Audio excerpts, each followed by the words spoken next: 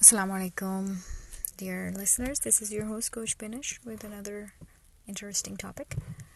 I actually want to build on what we were talking about last time, and I would like to talk more about abuse in our relationships, especially marriages, because it's much deeper, and unfortunately, we don't talk about it.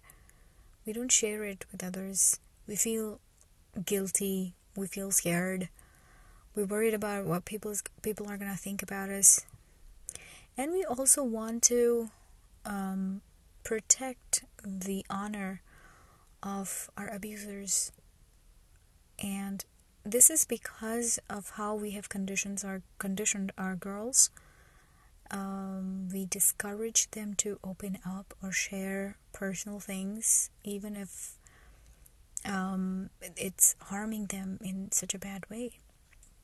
Any kind of abuse is not easy to bear with, and by the time you realize that you have been abused, it feels like too late.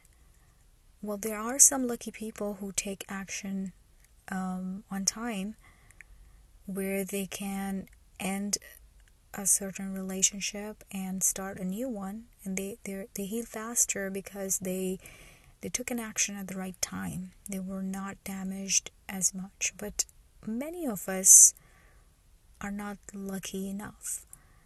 We don't have the support from our families, or we don't have support from our friends and society. And anyone who talks about something like this, or is going through something like this, or a divorce, is looked down upon. And that's very sad, because nobody has nobody has a right to do these kind of things to you. And Allah subhanahu wa ta'ala, who is the lawmaker of the world, of the universe, He is the lawmaker, and He is the one who has given us our honor, our respect, and has given us all the right to stand up for ourselves, to speak up, to fight and defend ourselves, and not be fooled by these cultural and traditional practices, by keeping the honor of the family, and or feeling ashamed for being a victim. And I'm all for recognizing yourself as a victim, but then moving on to be a survivor. That is such a beautiful thing. I mean, Allah subhanahu wa ta'ala has put you in something very painful. You need to learn from it, and you need to get up, and you need to be a survivor. It's such a powerful thing to be a survivor of this kind of situation, of any kind of abuse. And that was not in your control, my friend. That is not what you would have chosen for yourself. That is not, or anything to be ashamed of. It's not your fault you're being abused, so you're not supposed to be to feel ashamed for that. So know that Allah subhanahu wa ta'ala has given you all the right to defend yourself, to protect yourself, to take action, to stand up, to speak up. But this is the people. It's the people who has taken that right away from you. Don't let them have it. Don't let them have it, because you are not their servant.